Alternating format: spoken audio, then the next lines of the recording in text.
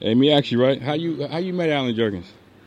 I met Alan Jerkens first through a mutual friend, a fellow named John Wisniewski. They trained together in Chicago years before I showed up on a racetrack. So he introduced me, and he was very nice to me. One day I went to the races at Belmont, and I actually bet on this horse. And he had a jockey named Roger Velez on the horse.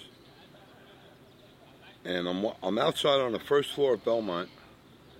I watched the race, and here come Pat Day out on the outside on a horse, a Homer Purdue's, and nails him right on the wire. Well, I turn around and walk back because I'm going to walk back to the horse crossing where the horses come back. So I'm not bothering nobody. I'm just walking normal. All of a sudden, my legs come out from under me. I hit the deck. Alan had taken one of the wrought iron chairs that they had outside the horse crossing there and flung it, but he didn't mean to fling it towards me. When it bounced, it made a left and took me out. And he come running over. He says, "Are you okay?" He said, "I didn't mean it. I'm sorry." "No, I'm good." No, really, you're right. You hit the deck pretty hard." I said, No, I'm good. Thank you." So he helped me up. He stood there. He says, "I'm ashamed of myself." I said, "Please, it happened. Nothing, no harm, no foul. I'm good." He says, "Listen, I want to ream this jock out. When I'm done reaming him out, I want to go upstairs and have a little lunch. I want you to come with me." I said, "Sure, Mr. Jerkens." So here comes Roger Velez. He screamed at him for about 5 minutes in the tunnel at Belmont. I'm standing about 20 feet away watching this whole thing develop. And he gets done with him.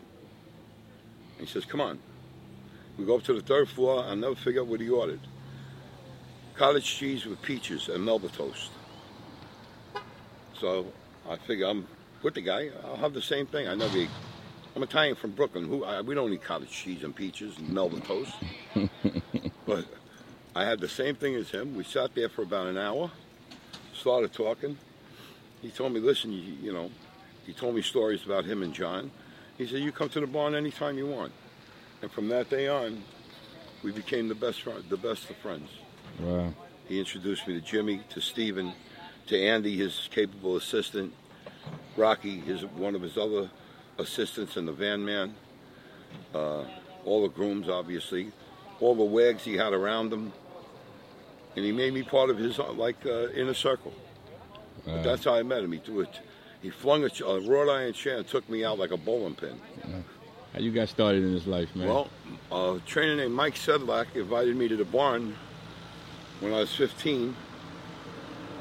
I got bit, quit school 2 weeks later, forged my birth certificate, and started as a hot walker for his dad, Woody Sedlak. I worked for some of the best trainers in the business. Was friends with some of the greatest trainers ever lived. Alan Jerkens was my best friend. Bobby Frankel, trainer named Tony Stabile, trainer named John Wisniewski. Of course, like I said, Woody Sedlak. I learned a lot from all of those guys. Las Barrera.